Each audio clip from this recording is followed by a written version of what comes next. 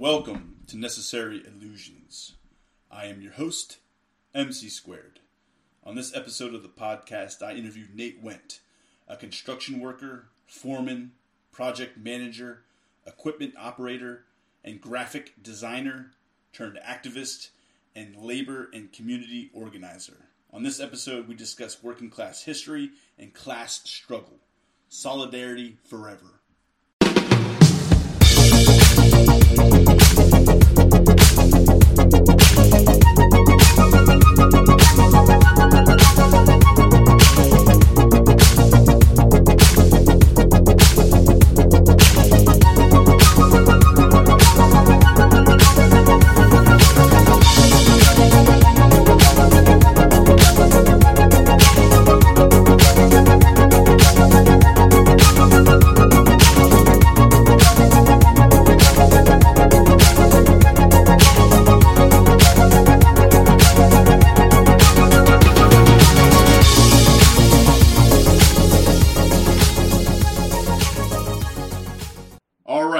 To the podcast, Nate Wendt, labor and community organizer and a semi-broken down working man. Welcome to the podcast. Thanks for having me. So tell me about some of your ailments as a semi-broken down working man and waking up in the morning and getting ready to do some construction. What's that like? Well, it's been 20 years, various types of construction from small crew to bigger crew, commercial, residential, building ethanol plants or concrete. So when you wake up in the morning, you're never anywhere near close to 100%. There's at least 2 or 3 things that hurt or, a bruise you're nursing, bum knee or something, You just get used to it. What kind of hours are standard for a construction worker to put in the summertime? Well, in the summertime, when you got nice weather, you're really trying to get as much as you can done. And obviously, crew size and location is going to play into this as well. But say from my experience, a lot of times, even up to I was running a crew, or I had my own crew running for several years. I mean, I'd run voluntary Saturdays. We may put 70 some hours in a week. And at that point, you like payday, but you don't like any other day. Yeah. So the 8-hour workday, that was something. Was that the turn of the 20th century? The late. I guess the late 1800s, early 1900s. We had done a pre-call, and you definitely, I would call you a labor historian. You know a lot about the labor history. It started in the late 1800s. The fight for that started. From like the 1820s to the 1860s, you had some labor federations and craft unions starting. And a craft union is a union that, only represents one type of worker, one job site. So then when you got into, say the 1870s and into the 1880s, that's, you start having the first railroad union started. And that's when you started having more of a push for some job site protection, safety protections, the 8-hour work day, which you brought up. Actually, I was one of the first big, nationwide strikes. It was, May 1st, what was it, 1886 on May 1st, across the nation, workers went in, and since they were fighting for an 8-hour work day, they worked their 8 hours, and then when 8 hours were up, they set their tools down and they walked out. Now, in Chicago, when this happened, they were fought with, the immediate response was a local PD coming in to act as strike breakers.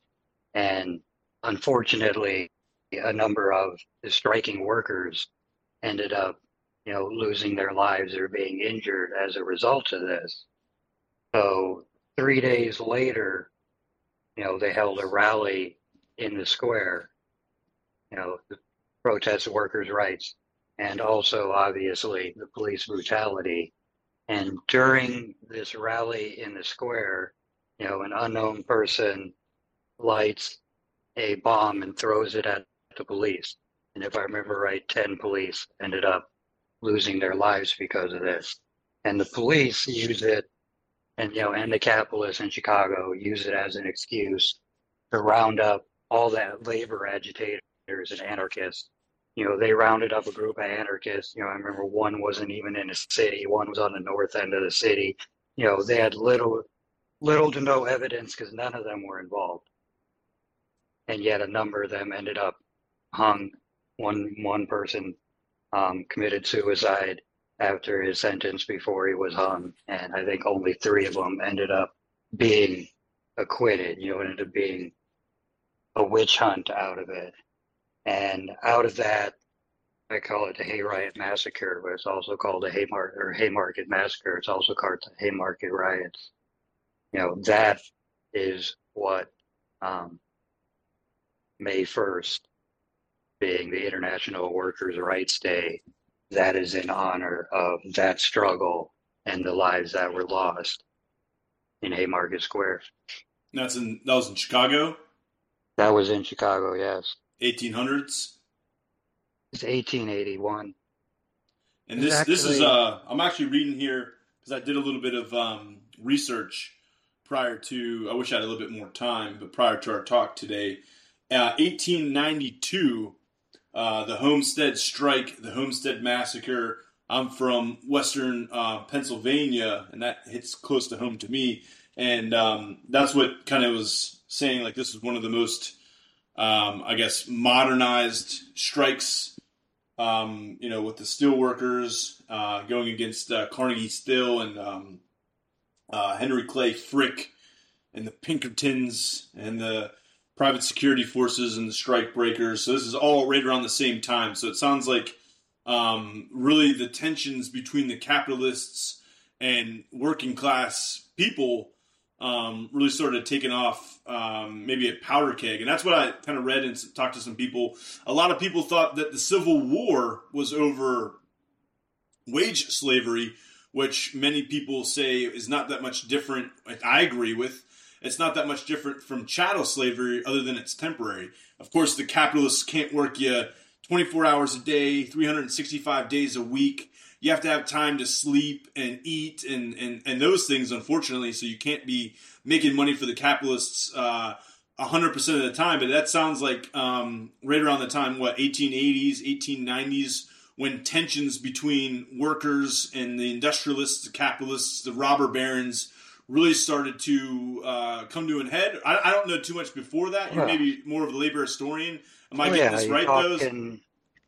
That's right in that area. In the 1870s, you had, again, we were talking about Chicago, and I think you and I talked about this the other day when we were on the phone,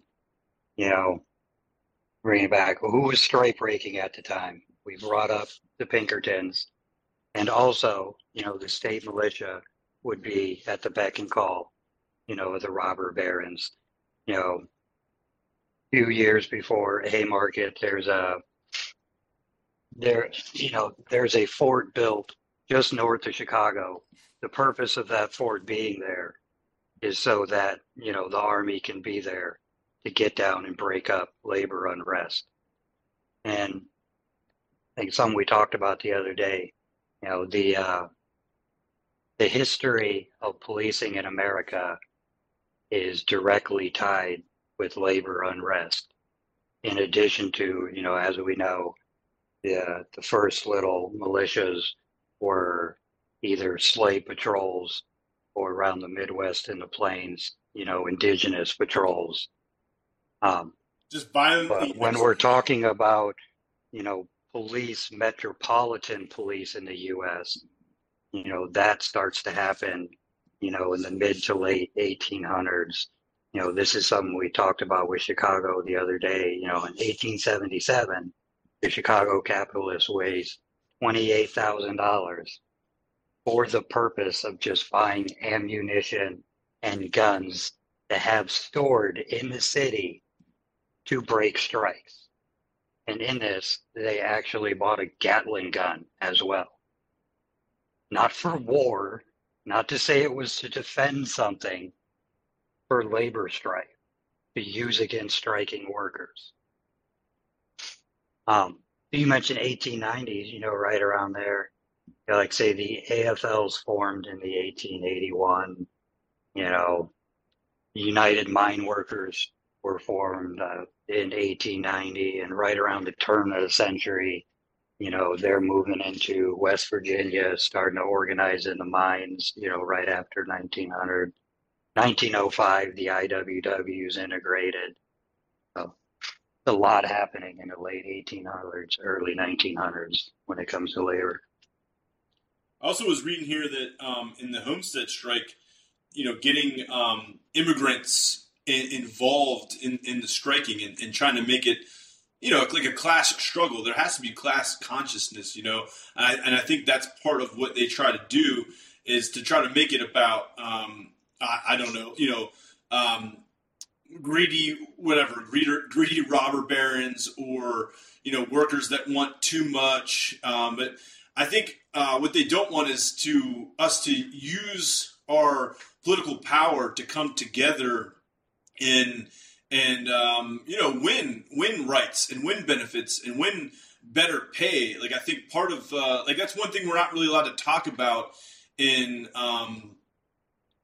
capitalist society is like there are class differences. There's really rich people. I'm not talking about people that live on the block, but down from, maybe our neighborhood's in a nicer part of town or whatever, but like people that are in control of these multi-billion-dollar transnational corporations that have more money than some small countries and maybe even medium-sized countries now. And the fact that it seems like on the right, they love the violence. I was just writing down Sacco and Vanzetti. They were anarchists that were, I guess criminally. I guess they were wrongfully. I think it came out. Whatever. I think they were acquitted post death, and for I guess a murder that didn't seem like they took part in, and they were anarchists too. And sometimes the right they love violence. They love when leftist and resistance movements erupt in violence, and sometimes those are provocateurs that like threw the bomb or whatever. It probably wasn't a leftist, certainly not leftist the things that you and I believe in. It sounds like, and what we have in common. But it could be provocateurs on the right to make it look bad, or it could be someone that just had misdirected anger. But what the right loves is at these protests, whether it's George Floyd or wherever, breaking windows, setting fires, shooting, at whatever people or cops or anything, just violence in general. They use that as an excuse to use violence against it and to break it up and to,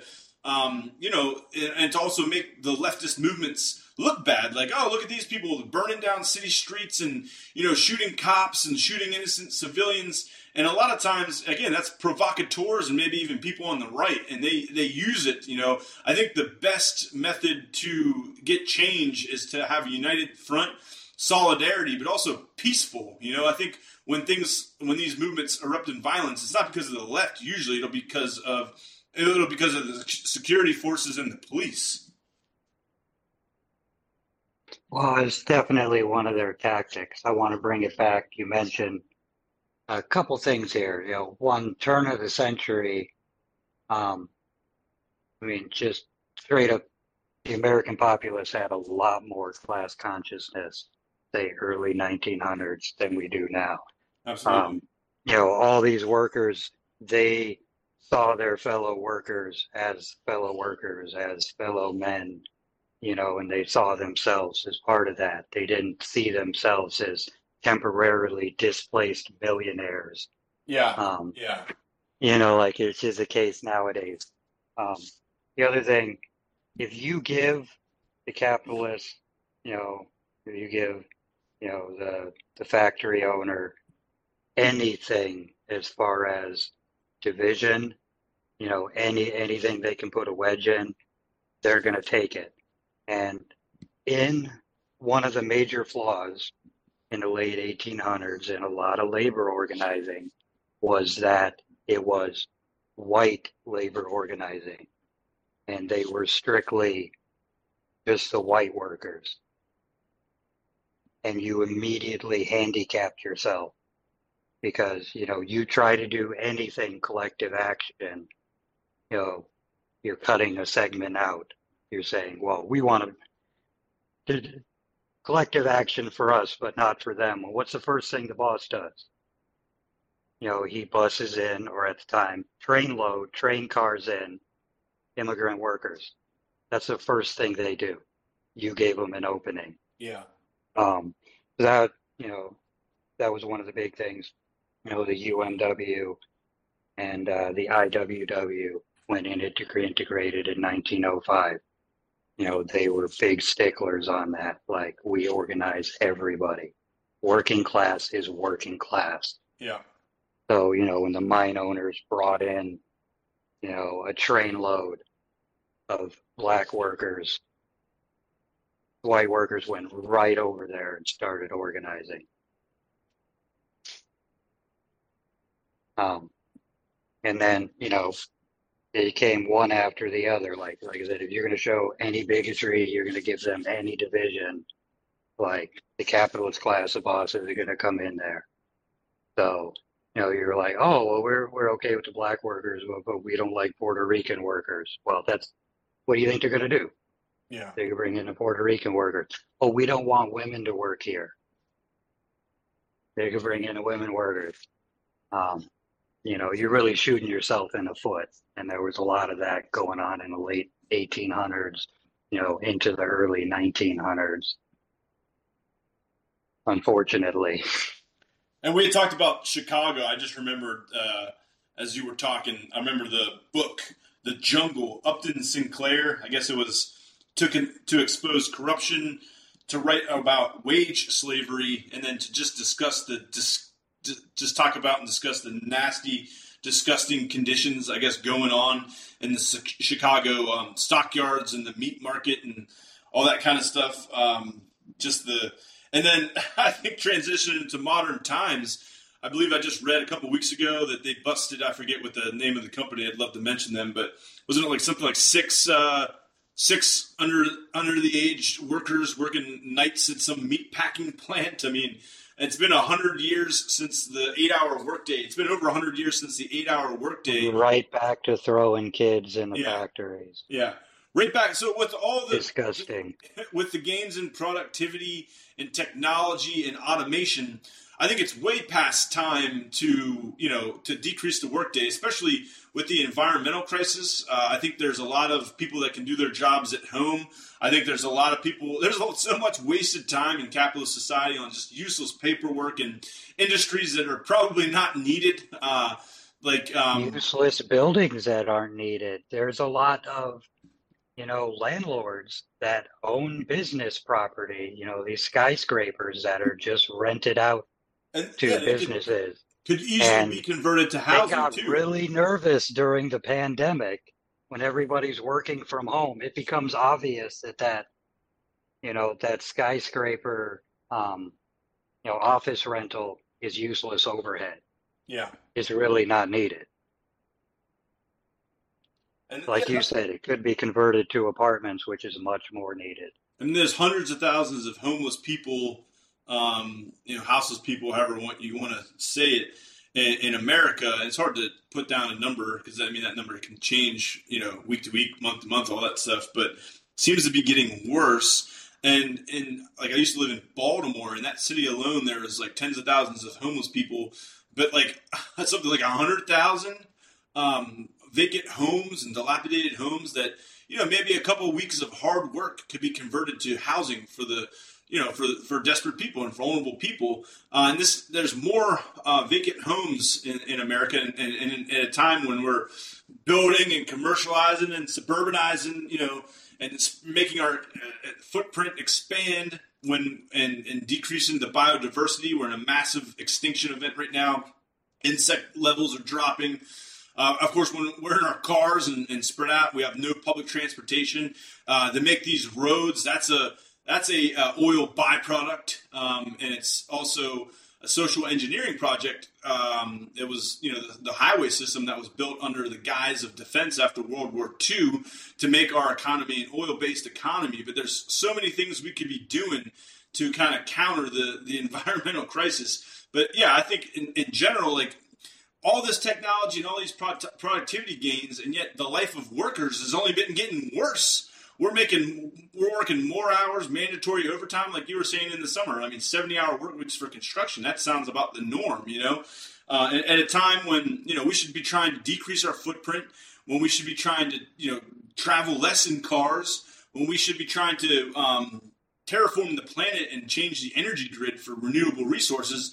And I don't think that, like electric cars, for example, like, okay, it's great, but like, how are these electric cars going to be powered? Are we using fossil fuels to power them? It's like these are big, these are big problems that like capitalism in general. Still, they want to solve it with a symptom. The electric car is good, exactly. But the infrastructure to make it run is more important.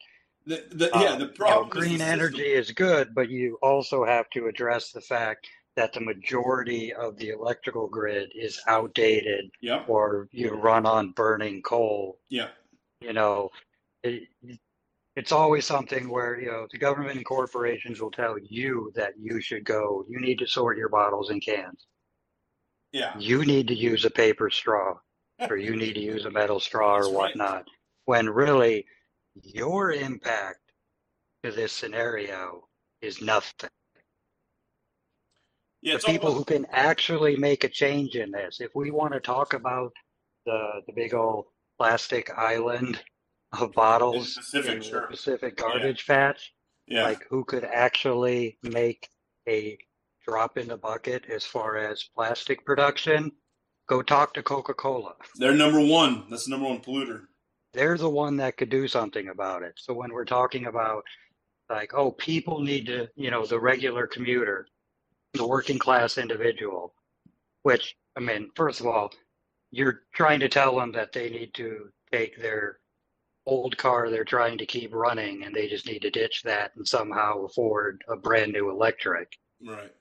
Which, that's a whole nother issue, or, just expecting them to afford that. But again, you're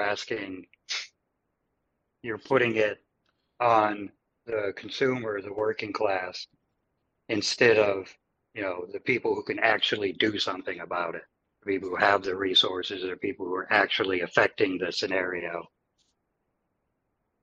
It doesn't matter if I cut down my carbon imprint or if I stop using, such and such amount of oil in vehicles and gasoline. Like that's not going to make a difference. What is going to make a difference would be changing the habits, of BP, Exxon, and whatnot. Yeah. And not just, this BS stuff where, we're going to tax them, for how much they're outputting, but then they get to use loopholes and that to write it off so they can claim they're being, more energy efficient or cleaner than they really are. Or just, but at the end of the day, it's also not an either or thing. This isn't about replacing one technology with another. Like if you're going to be in the same boat at some point where you're trying to run everything on one technology when, there are various different pieces of equipment or pieces of transportation. May make sense to use completely different technologies for these. At a bare minimum, just to have a bit of diversity, so you're not bottlenecking yourself. We were talking on the pre-call, weren't you saying about the electric motor? And it's much older than the combustion engine. It is older than So I mean, the electrical engine is older. Battery tech, has been a longer haul. Smaller incremental changes there. Even like lithium-ion batteries that we use nowadays. If I remember right, they're 80s technology. got about to the form factor we're using now in the late 90s, early 2000s. Technology really hasn't changed much since then. It's certainly not, lithium ion is good for small little bundles like we use in phone and tech and whatnot. It is, the wrong use case to, throw however many thousand of them together in a big battery tray under a car. That's not the correct usage. But, you know, I guess it all boils down to there hasn't been a for-profit motive for that. It takes a lot less money to continue using, the technology and the innovations that you're already running with. So anytime there's something new or you're trying to make an advancement, research and development is going to take failing several times before you succeed. It's going to take a budget that for-profit motives just isn't willing or able to handle. Yeah, I like to quote Rosa. I think it was Rosa Luxemburg. No, I think it was Emma Goldman. Actually, I'm sorry. Rosa Luxemburg said some great stuff too, but Emma Goldman, I think she said, if voting could change anything, it would already be illegal. So we're probably not going to vote our way out of this. Asking the king to be more benevolent. The illusion of change is one hell of a drug, I usually like to say. Okay, I like that. But I like we're we're probably not going to vote our way out of this. We're not going to give a facelift to capitalism and save the planet. Like we need drastic changes. We're not just going to give a facelift and everything's going to be okay. I think the system is the problem, and again, it could go back to the king. We could ask the king to be more benevolent, or maybe we could just overthrow the king, and put a new system of government in place. And the way I see it, I don't think feudalism is all that much different. Frankly, I don't think communism, at least in the Soviet Union, is much different than capitalism, other than power was in the hands of the commissar class and a class of very powerful bureaucrats. In a capitalist society, power is in the ownership class of the capitalists who also essentially own or influence the government as well as the economic system, which is the corporations. But in terms of feudalism, today's kings and queens are corporate executives. So we could ask these corporate executives to be more benevolent, to pollute a little bit less and to maybe increase wages for workers just a little bit. So maybe that they just keep up with inflation, But a better alternative might be for workers to own and control the means of production. And I really like co-ops and more democratically organized workplaces. What do you think about co-ops and, workers owning and controlling the means of production? I think unions are great and they're a good start, but the long run, I'm looking for more direct participation, ownership, and, decision-making for working class people. Well, there's a lot to unpack there. And start off, Hold on. unions. Okay, we're good. It's just started. Go ahead. When it comes to both unions and co-ops, they're both a form of collective action. And collective action has historically been, very effective. And since it's been effective, there have been, you could say, either various campaigns or a long-running campaign since 1890s at least, usually called the Red Scare, to shut them down, whether it be the IWW getting and anarchists getting shut down in the late 1900s, early 20s, and into World War I, or immediately, following World War II, when you really went after, your radical organizers, your anarchists, your communists, your socialists, and really, drum them out of the labor movement as this, big middle class was growing in the 50s that, to be fair, it was really a white middle class. But as this was growing, the actual militant organizers and your more leftist political ideologies are being weeded out, and Let's what you define have this. left is inefficient. It ends up in a business union, top down, organization, where there's a hierarchy with a position or a group of positions between the workers and, is and what's supposed to be working for them. Um, so that being said, I say all that to say, unions definitely aren't a monolith, and co-ops aren't either. Anything we create, can be distorted or corrupted, so we need to be vigilant to stay on it. So just because somebody has a union doesn't mean, their union is being effective or is doing enough. We may need to get a youth element in there and reform that thing so it does a better job of serving the interests of the workers.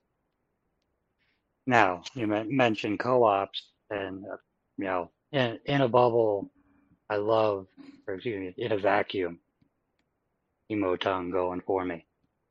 In a vacuum, you know, love, the means of production being put directly in the hands of the workers. Um, when we're talking about in the U.S., unfortunately, um, it depends on where, when you're talking about co-ops, where you're going to try to start it, in what, what area or business, what type of workforce. Because unfortunately, without any protections or regulations in place, the better that co-op does for its, worker owners, directly hurts its competition with, the factory down the street, which is just a capitalist run, organization. So they can just keep shitting on their workers. They ain't got to worry about it. Um, so it's kind of like, I don't know what to But you were describe saying it as. that makes It's an uphill battle. absolutely The co-op is under siege. no question. So there are certain areas, like say we have a consumer co-op on the main street where I'm at, where all the consumers are a co-owner of that, and then that's like a farmer's market. Um, so just like there are various types of unions, there are also, various types of co-ops as well. I read a lot of Chomsky, a lot of areas I want to get into. My favorite philosopher and author is Chomsky. I got a ton of his books. Noam Chomsky. He talks about this a lot. I've been sending him a couple emails. Wanting to get on this podcast at some point. I don't know if he'll ever respond back to me, but it would be great. But you had mentioned like a militant, kind of organization and a militant worker-led movement. I'm all for peaceful revolution, nonviolence, that sort of thing. But what do you think militant means? From the obviously we're fighting back, and it's a very violent and uphill battle. To you, what does militant mean? Because Chomsky, who's also a peace activist, has said, I think that's a benefit to the worker movement. A militant, maybe organized, disciplined, counteroffensive to the capitalist class. Well, when I say militant, when it comes to, labor and community organizing, we're talking about, especially in community, you're talking about community defense. When it comes to labor, you're talking about a lot of the attitude and, how do I want to, it definitely is a lot.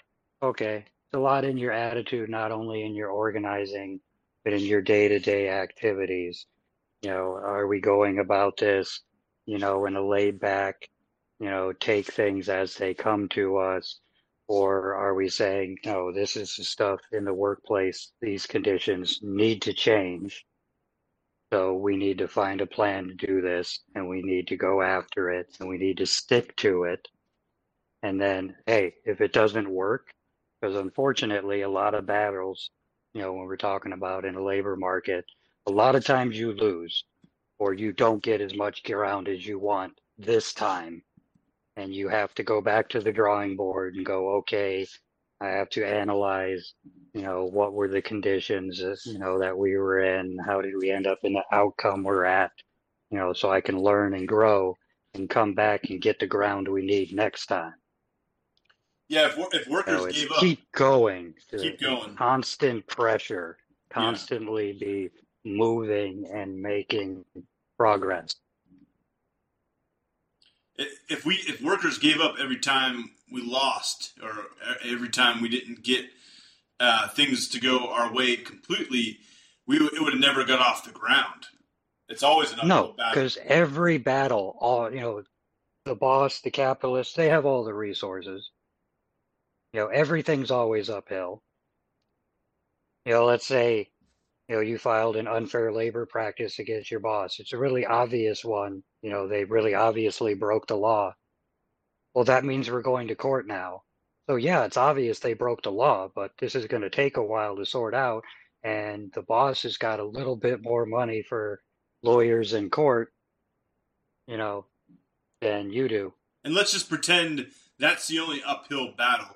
Let's pretend that the courts aren't stocked with judges who are sympathetic to capitalists and the ownership class. Let's assume that it's a 50-50. Well, not only that, labor law, you know, they have lobbyists that go in there and push for labor law to get weakened and for new, worse laws to go in, for regulations to be taken off.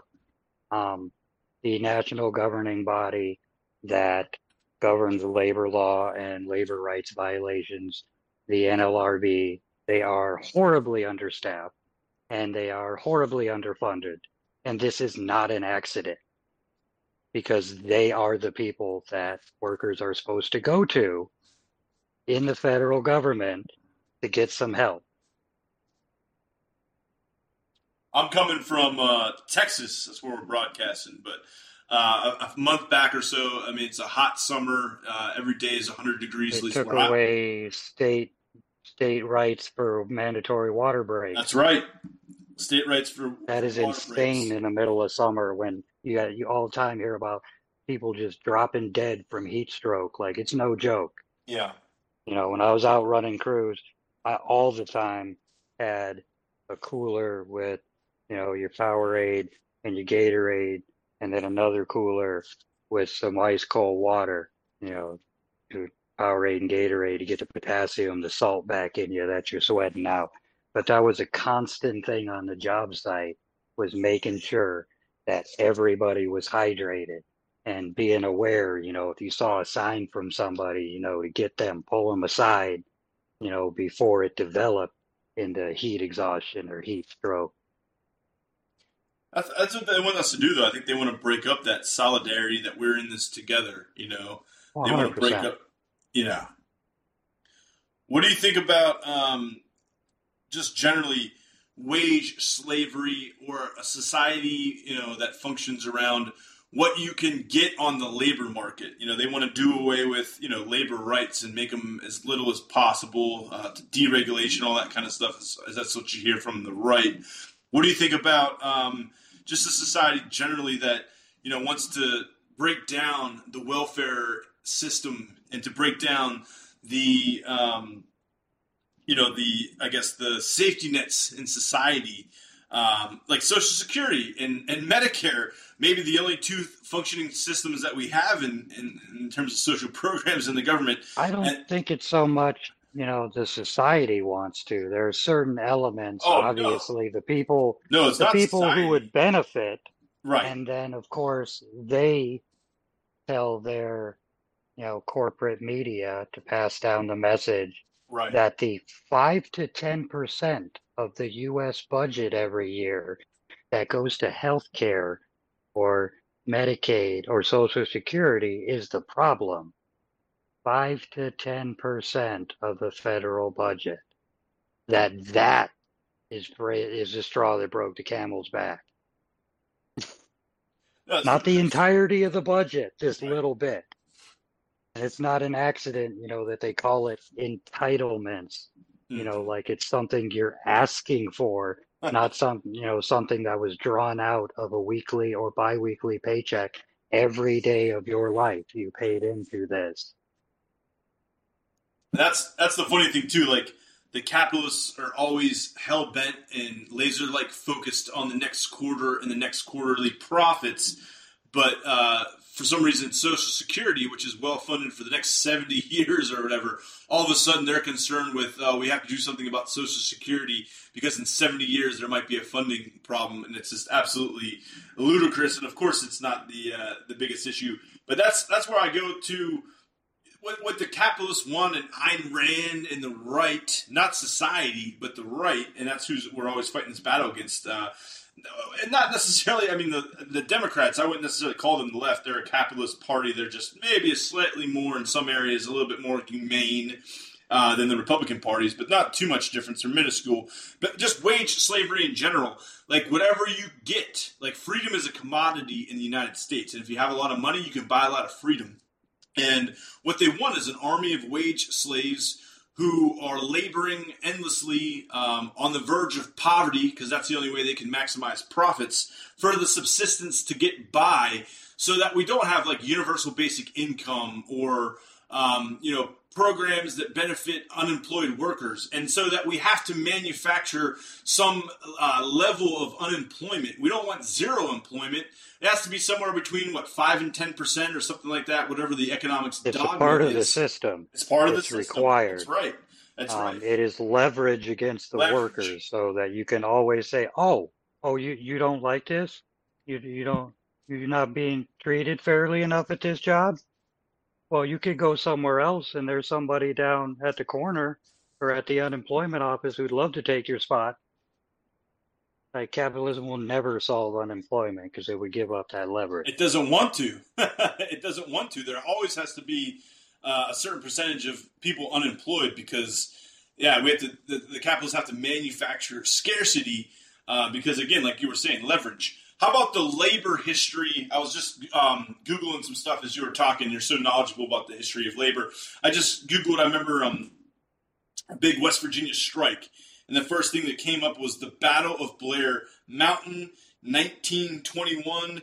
The first time in American history that a military plane has been used in surveillance and large-scale confrontations. And it looks like the Air Force also dropped bomb on people. Yeah, nuts.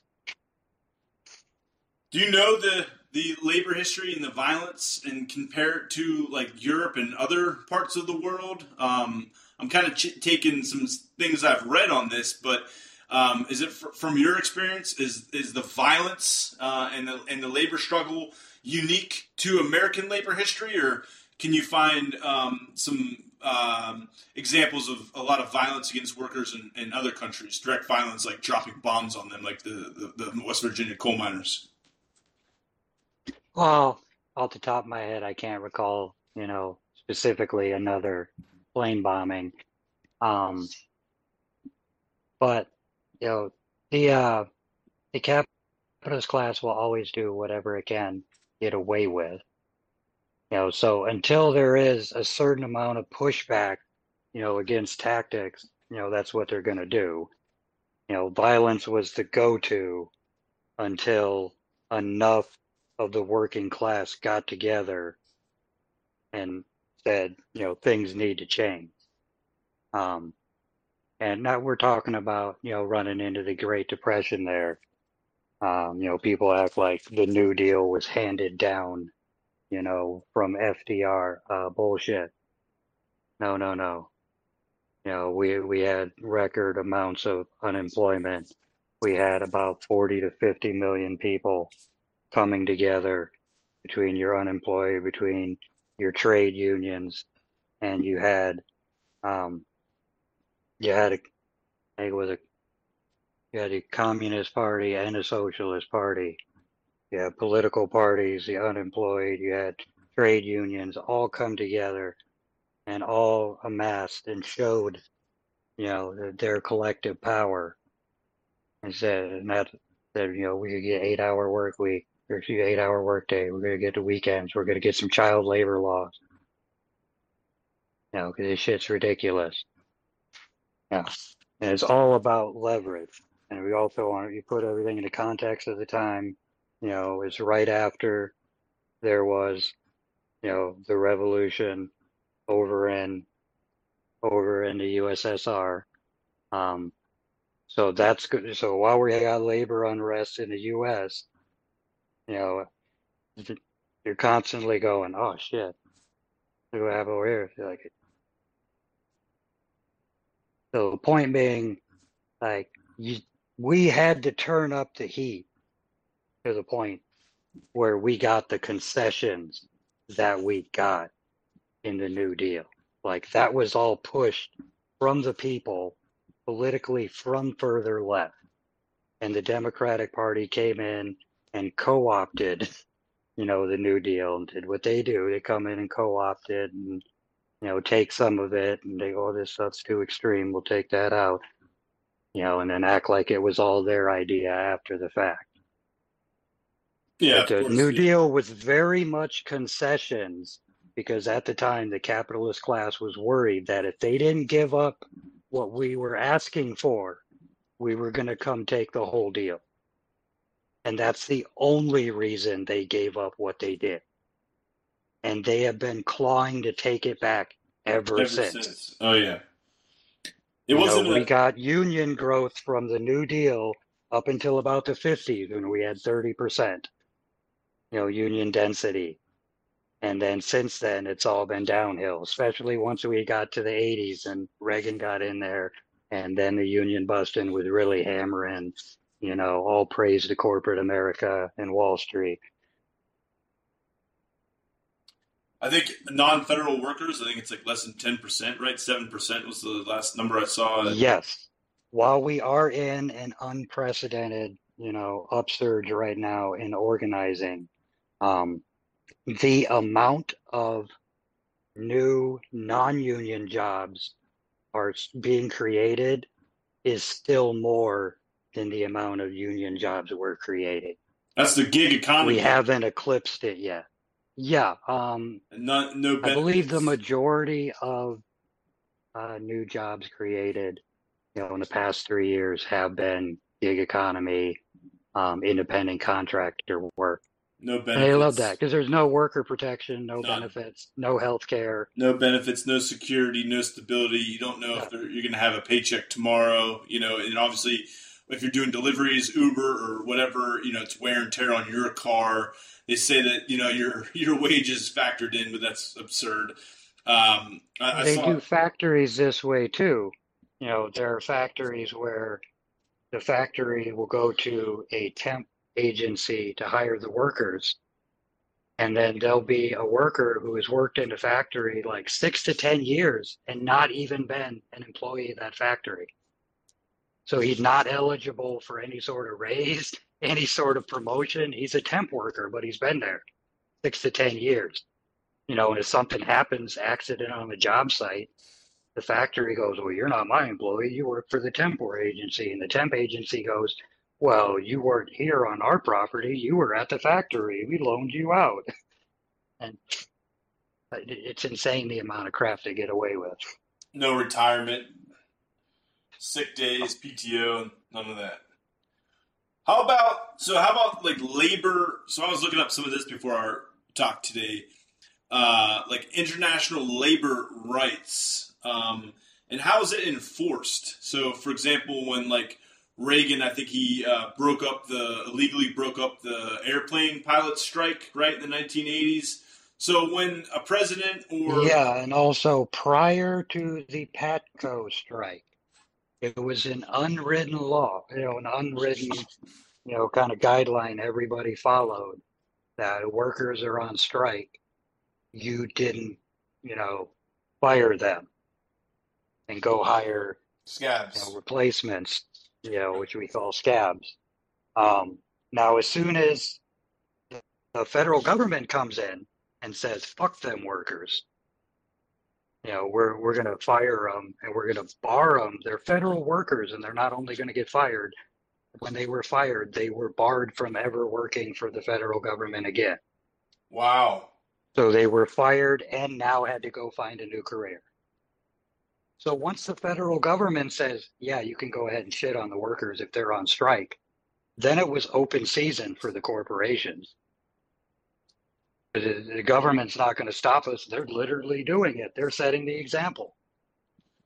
Do these international labor organizations have any teeth? I mean, can they take the U.S. government to court or anything like that for violations of labor standards, or is it pretty much, it's pretty I much mean, not? the U.S. is pretty much just, U.S. labor law, which would be depending on, whether you're a public sector, private sector. The airlines and the railroads are under their own federal act that makes everything much more complicated and a pain in the ass and harder to organize on purpose. Not an accident that, there are 13 craft unions that make up the railroad. So, the engineers are in their own union that has, different interests than the conductor, than the mechanic.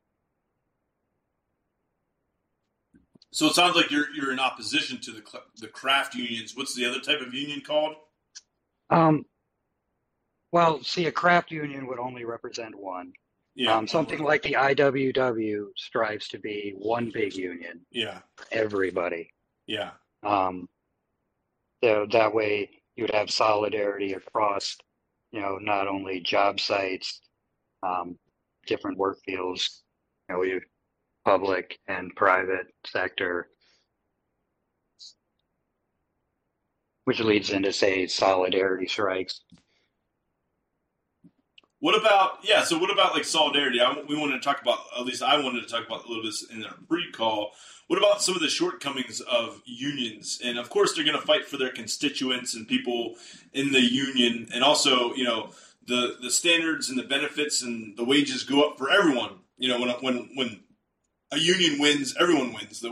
Even the non-union workers and even maybe the factory across town, because that other factory that increased wages, the other factories got to compete with it. So it's going to raise wages for everyone across the board. But what about across the board? And also, not only do they have to raise wages or give a little nudge to the benefits, to compete, but also because guaranteed that worker doesn't want the union organizers to come over to his factory. Showing up and stuff, sure.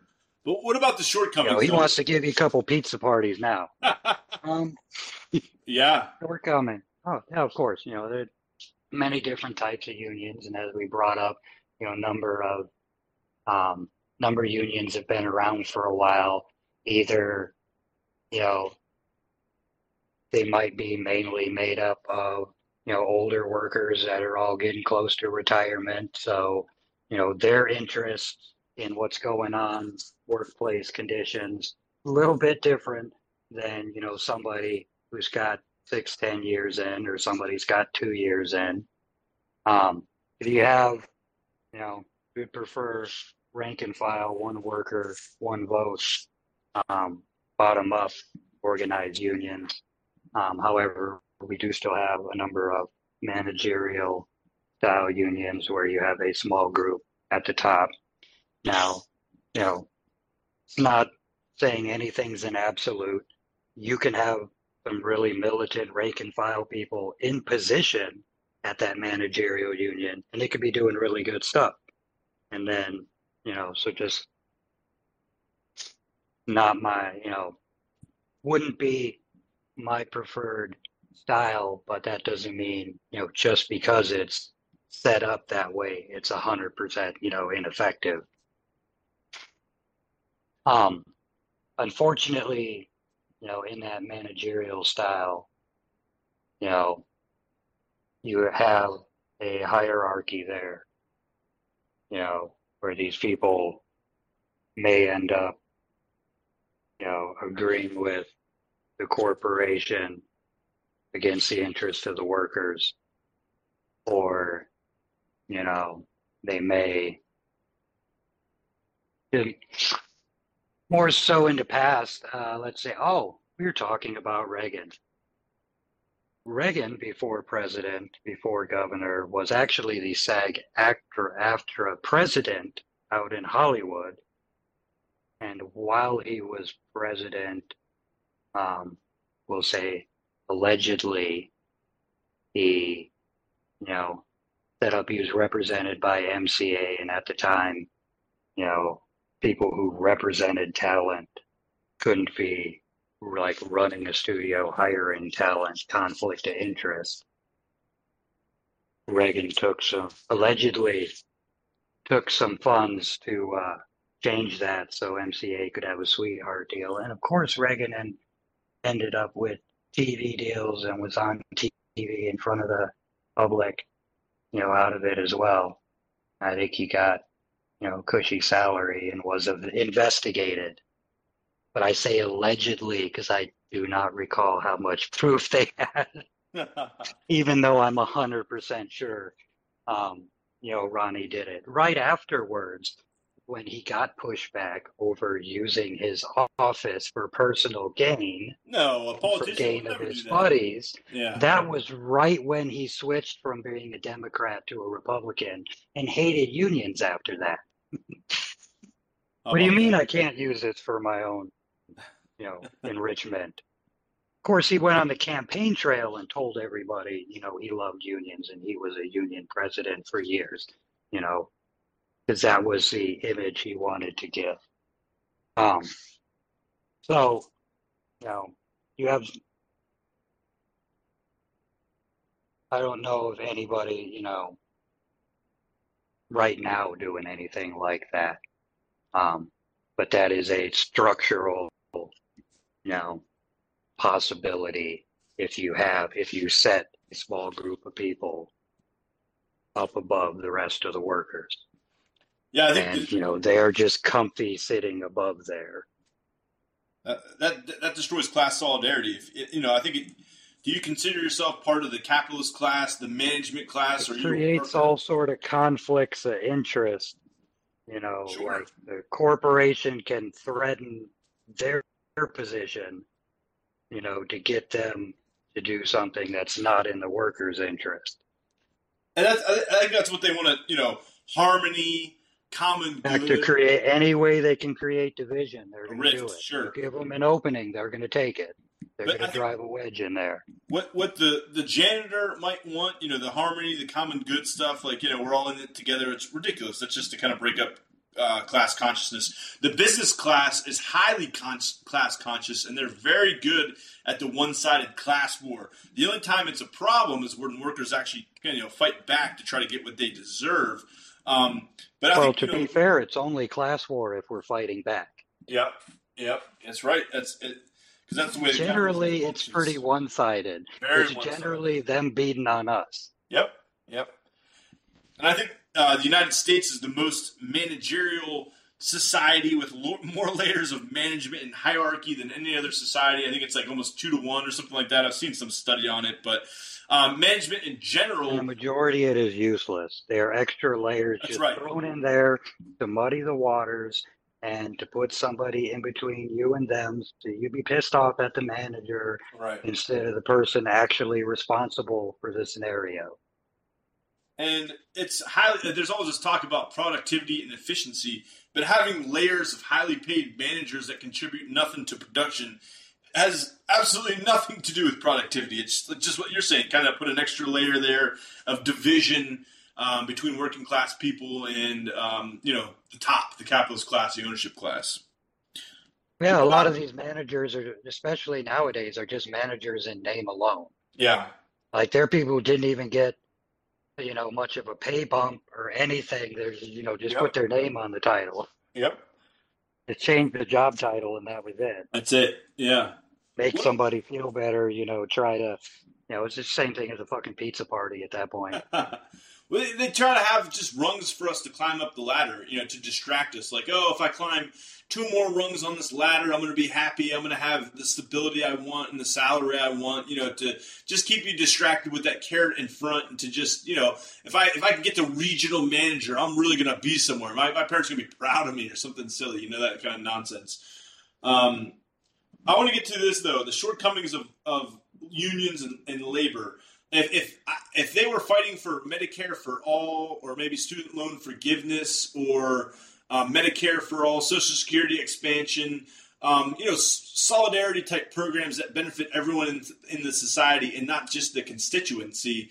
I wish, I guess, unions would take more of a role with these bigger vision programs. I mean, of course, it's an uphill battle, and you got to pick your battles. But what First about? thing I would have to say is you have to build the base to have a say about something in that issue. I mean, if you want the unions to do something, like we have to build the labor market, your labor movement back up, and we have to increase the numbers so that when they come out, when this union comes out and these other unions come in solidarity, like you have to have enough people in order to create leverage, or they're going to laugh at you. I mean, regardless, any union just makes a statement, say tomorrow morning, hey fuckers, give us Medicare for all. The politicians are just going to laugh. Like you're going to have to push them. You're going to have to force them.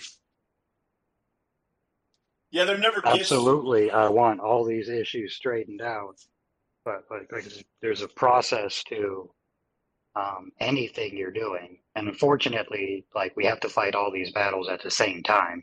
We don't have the luxury of only fighting this battle or that battle. Like, unfortunately, we're going to have to fight them all at the same time in order to make any progress. Yeah, I mean, we got to organize with others. Together, we can do nothing. We're going to be crushed by concentrated wealth and power. Our We only have way to is focus on what we have in common, not on our differences. Yep. Because any way you look at it, you go to work, you don't agree with everybody, at your job site or workplace. You don't all agree on music choices, movies, books to read. So of course, you're not all going to agree, on, say, political theory or maybe even strategy. But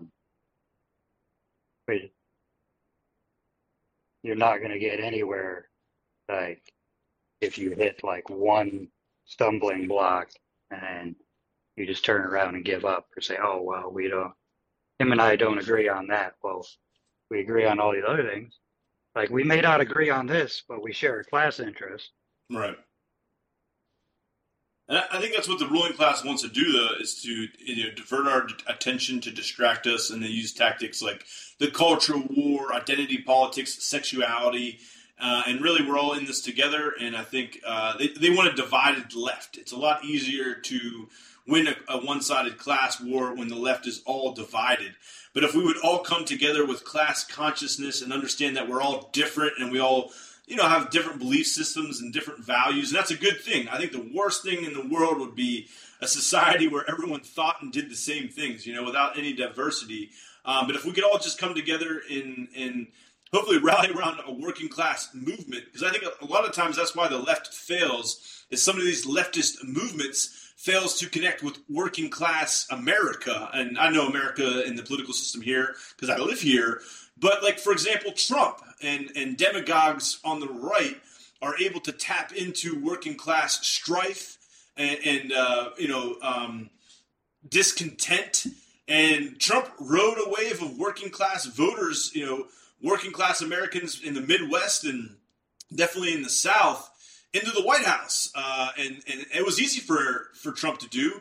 And had some good rhetoric. Fake populist method. Fake populism. That's right. You can That's right. Tap into the fact that people are frustrated. Very frustrated. With their conditions, not only in the workplace, they're frustrated with conditions, how far their dollars going for, rent, utilities, inflation, they're tap into everybody having a frustration with the government.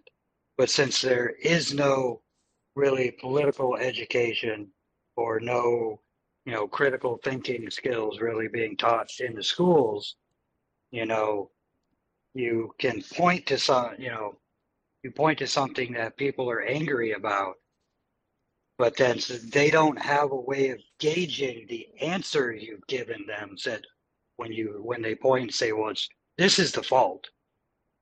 Yeah, fake. So the Trump and the fake populism, he's capitalizing on misdirected anger of the working class, and when he gets into office, his policies. Obviously, the Trump, I think he was just a figurehead. The Trump administration, which was probably very similar to. Well, it's just sad thing is, like he's, calls Washington the swamp, which it is, and acts like he is separate from it Right. when Washington is run by the fucking corporations and their lobbyists. So for a fucking pretend billionaire to act like he's not a part of Right. Wall Street and corporate America, Yeah. that was quite a sell job. It was. But I guess if you pretend to be a billionaire on TV for 10 years, that's the easiest way to pretend to be a president for 4 years. Yeah, I mean the elections are pretty much a public relations display, the quadrennial extravaganza. You're pulling a lever for one of two horrible candidates. They're not really telling you what they're running on, and the media tries to distract us with personality traits and character flaws and what outfit someone's wearing to the debate, and it's all ridiculous. They want to make sure that we never talk about the important issues. And some of the military industrial complex and the constant wars that we're fighting is just a distraction from all the problems at home. They want to distract us with a war and an enemy so that we rally around the flag in a jingoist hysteria with patriotism and the red, white, and blue, all while, hundreds of thousands of homeless people are in the American cities every single day. Our inner cities and urban areas in the United States are now closely resembling third world cities and third world countries. Food scarcity, hunger, a lack of a healthcare system, the most expensive healthcare system in the world with some of the worst outcomes. They want to make sure that they misdirect our anger and dissent at a far off land or a country that most people couldn't even pick off a map because of how horrible some of the American education system is. And again, to make sure that we don't focus on the major problems at home, which are many, and there's no shortage of idle hands. Just look around any community in America. There's plenty of work to do, but the fact that, we have to have some level of unemployment so that workers can't, get that leverage. The one secret about the capitalist system, it's not even very good at putting people to work. There's millions of people around the globe that are out of work, and there's no shortage of again jobs that need to be done, especially this environmental crisis that we are facing. And you had mentioned the New Deal earlier, and again, one of the issues, I'm in agreement. One of the issues that the mildly reformist New Deals, one of its problems was it didn't go far enough. But the Green New Deal is interesting to me. I dig the Green New Deal. I think we could, have the government and a jobs program directed to transforming our economy to get us off of oil and fossil fuels and to more renewable energies and more public transportation. You had mentioned Coca-Cola, and what corporations do is try to shift the burden away from them onto consumers. And you had mentioned recycling too, I believe. If you didn't, I just wrote down, I think something like 60% of things that are marketed as recycling just go into a landfill anyways. It's like less than half, I think, are even recycled. It's ludicrous. It's just a marketing campaign, recycling. I mean, not that That's it's not bad. the only burden, since the late 70s to the 80s, the tax burden has completely shifted down, you know, down into the working class. In the late 70s, early 80s, your higher income individuals and corporations were taxed at 70 some percent. So at a certain point, 70 some percent, after you made a certain point, 70 some percent was going to the federal government. Now, once you got to a certain point in the 80s, that's flat down to like 20%. but yet, all the government programs continue to go. Well, where's that come from if it's not being paid by corporate America and by higher earners? All goes further down. And then on top of that, they work sweetheart deals. Amazon does when it comes into a Right. state. Nepotism, They'll cronyism.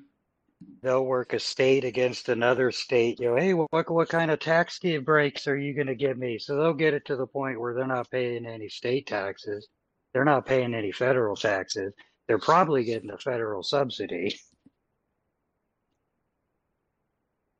And yeah, well, that's the federal government. Like, that's what the right wants to do, is to direct our anger at the government. Government is bad. Don't look at the military-industrial complex, which has a budget now almost equal to, I guess, the rest of the world combined, or the constant wars that we're facing, or the prison-industrial complex and the and mass incarceration. It's another partial sleight of hand. Right. The Government is government bad. is the tool in the hands of the ruling class they use to, keep their class interests. So they're saying, hey, look, they're telling you that the tool is the actual master. That you're not paying attention, man behind the curtain, the person actually holding the tool.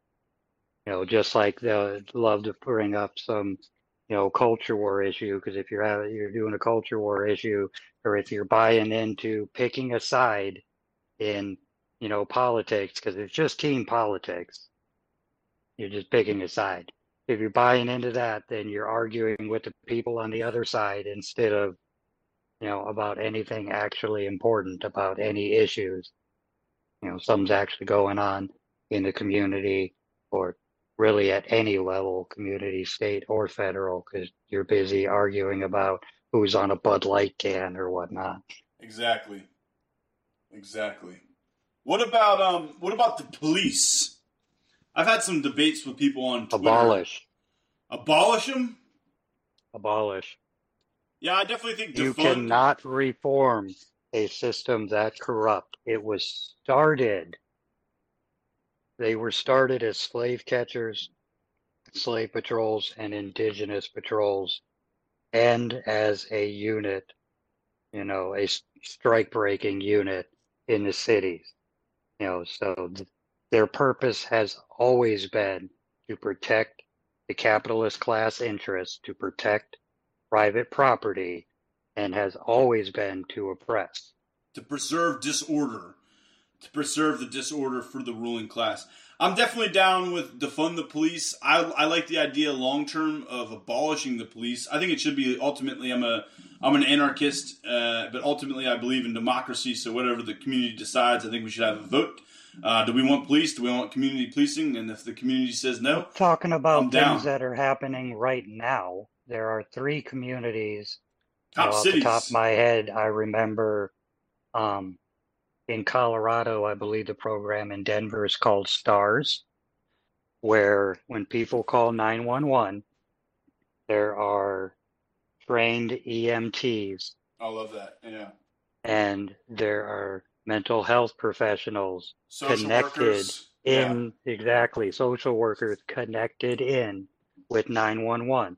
So when these calls come in for a mental health issue or some going on, a homeless encampment, they get the call, not an armed officer. Yes, they were not immediately escalating immediately violence. You will hear pushback from certain circles. Like, oh, well, your mental health officer is just going to get beat up by this hypothetical, 8'2" crazy person, which, it's a straw man.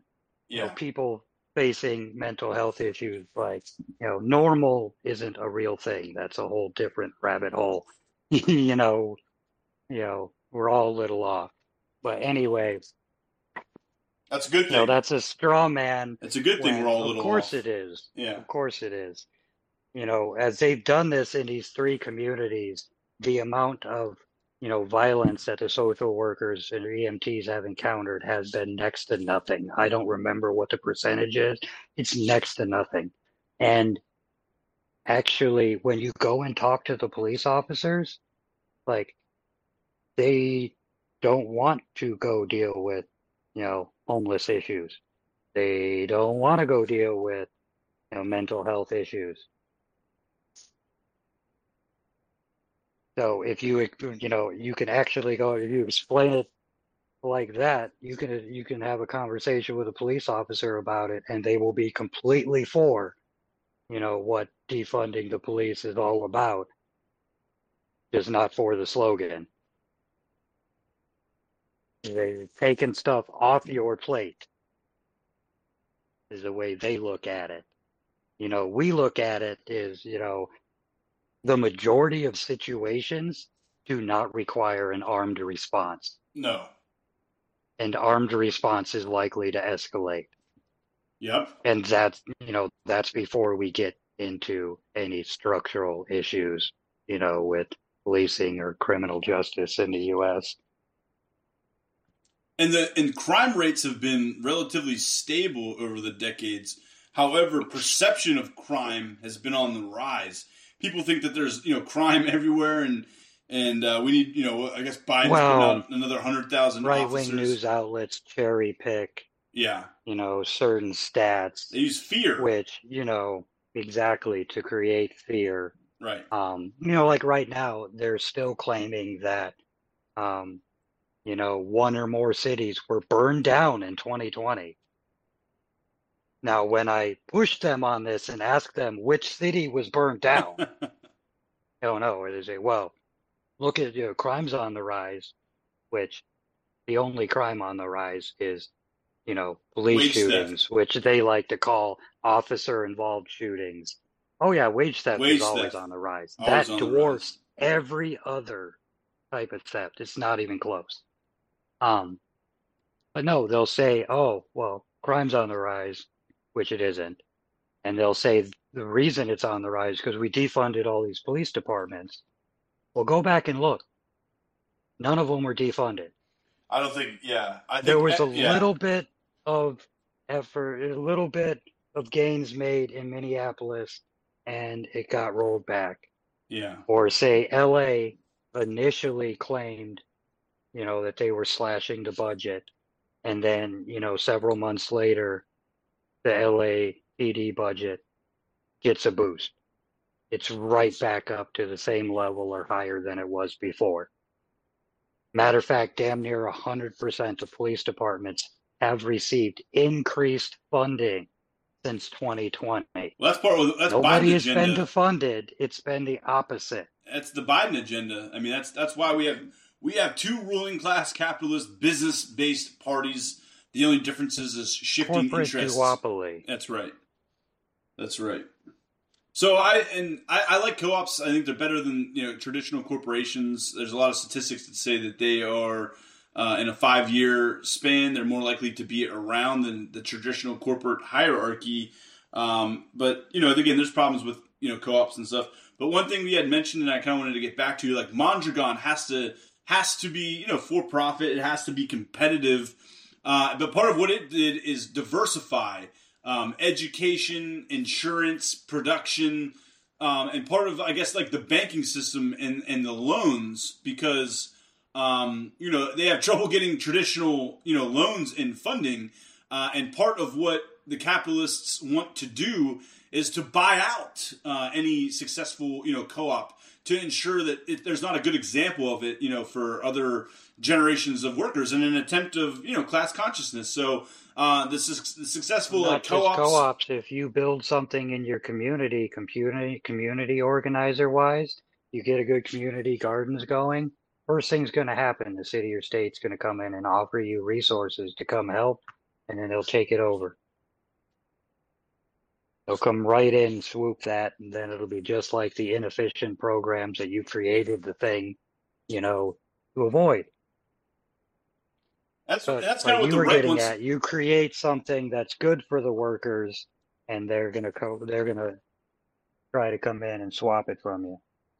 But I want to talk about, I guess, the right and their tactics. They like to talk about fiscal responsibility, but only when maybe a Democrat's in power, and we know that there's not much difference between the two parties.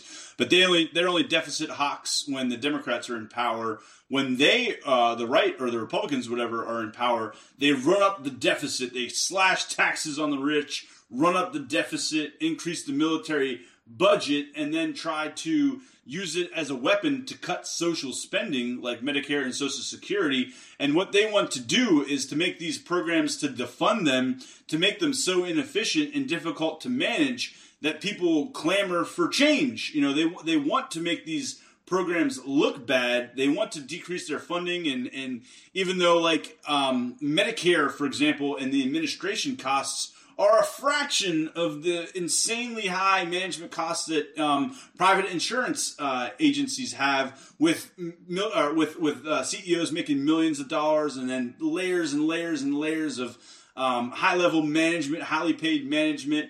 Of course, these ridiculous, you got to call in for my insurance plan to, find out some information. You're sitting on call, on hold, toggling through a menu. I mean, just insanely inefficient. Not at all. I don't know anyone that says, "Oh, I love my healthcare plan." I think it's a for-profit system from start to finish. Everything about it. All you have to do is look at, I remember in 2020 seeing that, in the 60s or 70s, when the hospitals were built and designed, it was standard procedure. They had to have enough beds for some sort of epidemic or pandemic. Like this, when they were building the hospital, they made sure they had all these extra beds for that purpose. And over the years, that got phased out. And where the focus went is to the elective surgery wing. And the specialists, the highly paid specialists. And, the COVID, these hospitals have to run a tight ship just like any other corporation. Even if they're nonprofit, they still have to compete within a for-profit healthcare system. And you have to just always be right on. It's unable to, I guess, manage even small fluctuations in demand, so that we are left insanely vulnerable with a natural disaster or a global pandemic, because we want these hospitals and healthcare centers to be managing, on par, staffed perfectly. Like, we don't want empty beds. We want just enough beds. But whenever there's a disaster or an emergency or a pandemic, then they're they're burdened, and they don't have enough resources. Well, this is the constant problem with the for-profit motive. Yes. Is that you have to prepare for disasters. Preparing usually involves research, development, steps taken, investment. So they don't want to do any of that. So then they don't do it. And then when we run into a problem, it turns catastrophic in a hurry. You live in Texas. What was that 3 years ago? Was it the freeze? Yeah, the infrastructure. And then you turned on Fox News, and Fox News is like, "Oh, look at Texas. Look at this horrible green energy. Look at the windmills that don't work." And I'm up here in South Dakota. We have a shit ton of windmills that work in below zero weather. So I'm like, what the fuck are you talking about? These windmills don't work in weather. Yeah. Key difference? The windmills in Texas were not winterized. Oh, okay. Because that would cost money. So we cut that corner. Just like, if I'm remembering right, the 60% of Texas's grid that's natural gas, also not winterized. Because that would cost money. That's right. So, you have this risk assessment type report where you go, oh, well, a catastrophic freeze is only this percentage. Yeah, very unlikely. Yeah, these risks are institutionalized. These are externalities like the environment. They take these risks on this. Okay. New Orleans with Katrina. The Army Corps of Engineers warned the politicians for years that the levees were decrepit, that they were not up to snuff, that if a Category 5 showed up, it was done. And the politicians went, well, but what's the likelihood of that? What's the percentage likelihood that that's going to happen? So the levees never get properly maintained, built back up. And then what happens? A Category 5 hurricane named Katrina shows up. And the politicians aren't the one left out in the cold Right. It's when the this neighborhoods. happens. Yeah, it's the lower Yeah, class neighborhoods, right? yes, it's the working class and poor people who are losing their houses, families, they're losing livelihood, everything. What's some challenges and maybe some tactics? And is it illegal? So what's kind of the legality of organization or working class organizing, and maybe organizing in maybe the differences between like a Republican state and a Democrat state. No, it's not so much Republican or Democrat. Make the big difference would be, say a free bargaining state and a right to work. What's the difference? Let's talk about that. What's the difference? The other thing they like to call it a at-will employment state is what, South Dakota likes to call it. But either right to work or at-will laws are in place in like 27 states right now. And their only purpose is to attack collective bargaining. So, the right to work laws were designed directly to attack the union's, resources. They will say, hey, well, we're standing up for the worker who wants to come work in this factory, but may not want to pay union dues. So in this scenario, this hypothetical worker would like to come work in this job. We're apparently supposed to allow this hypothetical worker to have a say in how the job's run and the relationship between, the boss and the workers before he starts. Yeah. Which is crazy to me. But on top of that, this hypothetical worker gets all the benefits that the union fought for, but doesn't have to pitch in. So then what happens is not only this is division, you've now got union and non-union workers in the same workplace. So you've created a division. And then eventually, since the union doesn't have resources, when they go to fight, they have smaller resources to do anything about it. So then they're less efficient. And, it just keeps playing on each other. The less efficient they are, the less they can do. The weaker they get, members leave, go to different job. Nowadays, like South Dakota likes to call it an at-will state, which I laugh at even more because they'll always sell these in some sort of terminology that's supposed to be about workers' rights. But think about it. It's an absurdity. If we're talking about a power dynamic in the workplace between a boss and a number of employees, if there's an at-will state, there's no contract between you and the employer. He can fire you at any time for anything he wants. For pretty much any reason, yeah. Yeah, it doesn't matter. You have no guarantees that you can have a job for the rest of the day, the end of the week. There's no protections, nothing. That's what that contract gives you. It says we have an agreement between this employer and ourselves that says he is going to do this for us. We are going to get this. Now, don't get me wrong. Nothing's perfect. As soon as the ink dries on that contract,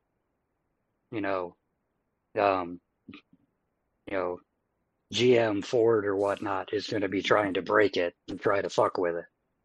Anything you let them get away with, they will. So, you still got to push them on it. In at-will state, like I said, there's no agreement between you and the worker, between you and the boss. And in that scenario, the boss just gets to do whatever he wants. And the worker has absolutely zero leverage in a scenario. What role, you're obviously very well read on labor history in general. What role does education play in, the working class movement and the solidarity movement and just this class war, this one-sided class war? What role does education play, and how can we? This is what I'm trying to do. How can we spread the message? Plays a major role. Because the education we're given, public school system and whatnot. We'll just go with that.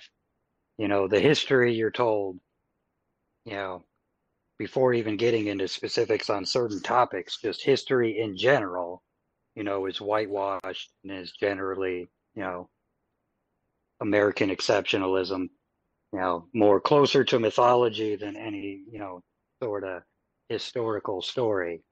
So when running into that, anything you try to do, any sort of organizing, like you end up communication plays a role in that. When you're talking about collective action, not just in labor, but in the community, the history is absolutely, I don't want to say withheld from us.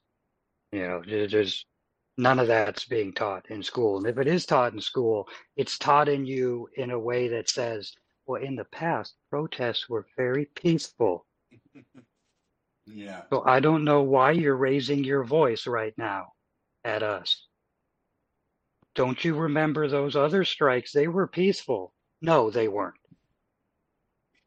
Any strike for civil rights, voting rights, labor rights, as it's always been a confrontation. They're won. They're not gifts from above. They're won from hard-fought struggle. They are won. Every single right we have had to go out and fight. We've had, nothing has been given to us. Nothing has been, even gotten through the voting box. And it won't be given to us. Everything was gotten by people gathering together, going out in the street and fighting for it. The suffrage movement, women's rights, women had to go out in the street for that. And at the time, the newspapers were writing the same type of BS that they would write nowadays. Like, they're not protesting the right way. I heard these women using sailor language outside on the sidewalk. I heard several swear words. This is not proper. The tone police was going on even then. But the suffrage movement for women to get their voting rights, be it, like I said, 40 to 50 million had to come together and show their solidarity in order to get the 8-hour work day, the weekend, child labor laws, to get Social Security, Medicaid, that federal jobs program. Even when it came to civil rights, in civil rights era, again, in school, they'll try to act like, oh, that was all peaceful. I don't know why you guys are so growly now. Everything was, no, it was not. When people went out and protested for their civil rights, the cops were out there busting heads in, just like they are now. But they will tell you, like, this is a tactic to tell you that, well, past labor unrest or past civil rights unrest was peaceful. That way they can scold you and tell you you're not doing it right the way you're doing it. But I think, some of it's defensive. Like, the violence was from the ruling class, and if there was labor violence, it was in defense for the most part, outside of maybe some provocateurs or maybe people that were a part of the movement but didn't have their priorities in line, And I think you have to expect violence because the ruling class is not going to give up their power willingly. No, I would never instigate somebody, to go out and commit, random acts of adventurism. Because it doesn't. First off, it's not going to make the movement look good. If we want to change people's opinions to go out and commit random acts of violence, we're not going to. It gives them an easy narrative. That's right. To drive on you. Look at the, you brought up earlier George Floyd protests and outside agitators coming in. That's right. All it takes is somebody to come break a window, and then that window or that cop car on fire is all you're seeing on the news, That's and right. and Yeah. they'll tell somebody the whole city is on fire I know. The when it was exaggeration. just one window and one Yeah. cop car. Where did you get your education? You're very well read on labor history. Where A did you get your political lot on my education? own. Um, Were you radicalized? What radicalized you? How did your political beliefs change over time? We got about 8 or 9 minutes. Let's finish this up. Finish this up strong. I'm I guess it curious. was kind of a long process. I'm the type where if I'm interested in something, I'll go ahead and dig into it and go ahead and do a bunch of my own research. Um, dating myself when I was a youngin', that meant going to the library and getting 6, 10 books and taking them home and going through them on whatever the subject was. Um, You have any favorite authors? you know, I'm definitely gonna say no, just I'm pretty anti putting people on pedestals. We're all infallible meat bag. We're all fallible Definitely. meat bags, rather. How eloquent. So, Yeah, we are. regardless of how much I like, you know, this writer or that writer, it's important not to be dogmatic about it. Yeah. Um, you can take something from here and something from there, but Yep. this other piece, this doesn't apply to your scenario. I think especially with political theory, Definitely. people get stuck into that where everyone draws into their own camps and they're arguing about this or that or whatever. And Yeah.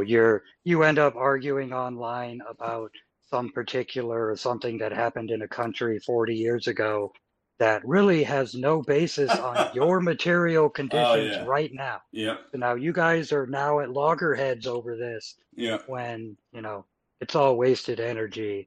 You We're on the should have same been out side, in the probably. community doing Yeah. a food drive Hell or yeah. growing some crops. Hell yeah, brother. Yeah, that's why I like Marx, and I think he's said a lot of good stuff. But I never would say, I'm a Chomskyan. I never would say I'm a Marxist. Even Marx would be highly against I think so the too. doctrarian type of thinking. Yeah, I think so too. Not only because, when you look at Marx, there's an early, a mid, and a Yep. late Marx Yeah, periods in what he writes, definitely. and you can see the growth, which makes Human sense. beings. Yeah, we all We grow, of take in course. new information Yeah. and we change our hypothesis, come up with a new working theory. Yep. But also, in addition to that, um, Marx also did say, that we can look at, past historical movements, and we don't look at them as blueprints and try to apply what was done, in a previous decade in a different country under completely different conditions to what you're trying to do now. Like that would be utter lunacy. So you certainly, regardless of whether you want to be Marxist, you talk about Marx's work or anybody, you don't take any work and try to word for word apply it to what you're doing. Yeah. You critique it, same as I would critique modern works, praxis going on now, or to be honest, same as I critique myself to make sure that I'm doing right. I think that's what you get in the soft sciences, the humanities, the histories. There's not right or wrong answers. People can have theories. You're never going to go into physics or whatever, cosmology and be like, I'm an Einsteinian, because there's a lot of stuff Einstein got right, and there's a lot of stuff you can look into and say, oh, it was wrong here. I mean, 50 years of physics, you would hope, someone didn't get it right. Or there wouldn't be much of a field there, and the universe is so complicated. So, I think you have to have Well, that that's some of the curiosity and dare to be some of wrong. what you lose when you try to tell history with this great man of history framework Yeah, is that, the entirety of society isn't just sitting around waiting for one person to show up and invent a light bulb or something. right. That's not how No, anything happens. You know, uh, any sort of advancement, whether it be technological advancement, any sort of sociological advancement, isn't linear for one. There are starts and stops. and you fail to learn, and you fail to learn how to succeed. So without those several other people not quite getting it, the third, fourth person in line couldn't have come along and been the one to actually get it. Like, he needed those other experiments and what was learned in order to do that. But Yeah. then after the fact, we want to write it as, oh, this person just created it out of thin air. We learn from mistakes. We probably, in some instances, learn more from mistakes than we do of getting it right. We do. Yeah. 100%. We got about 3 minutes to go.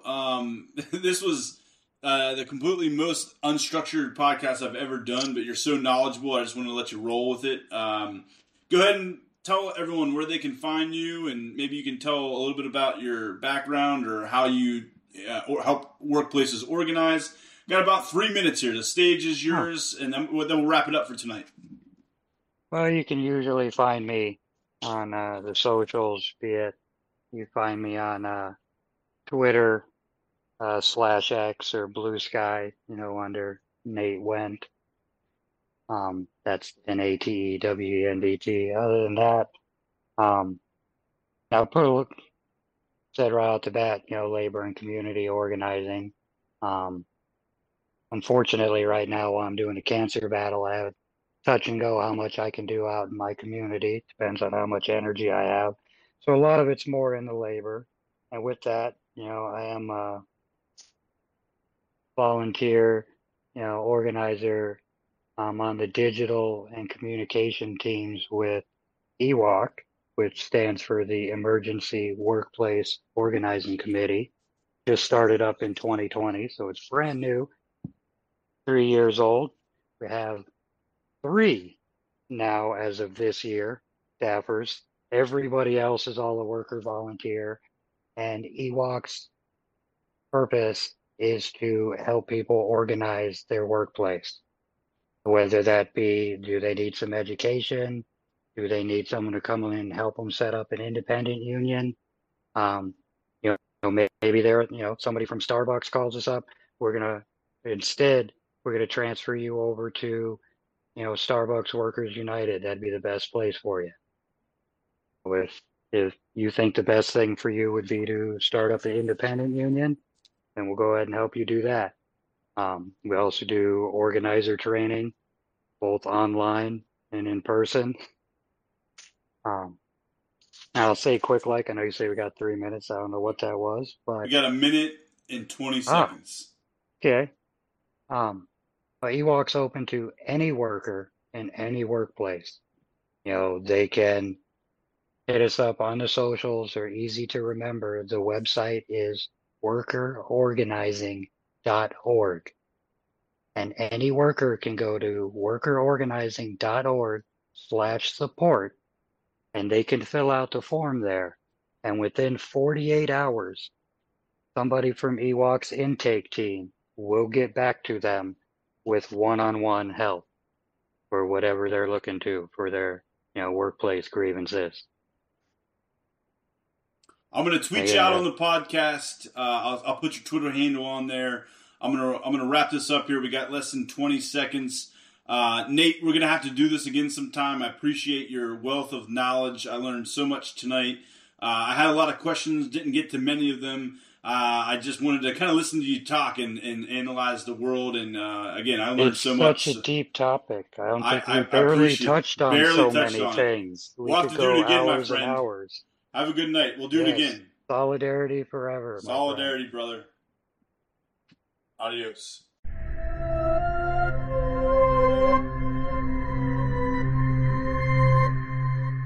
Thank you for listening to Necessary Illusions. I also want to thank my special guest, Nate Wendt, working class activist and labor and community organizer. We talked about class struggle and labor history, and unfortunately, we barely even scratched the surface tonight. I learned so much. Again, I am your host, MC Squared. No gods, no masters. I'm out.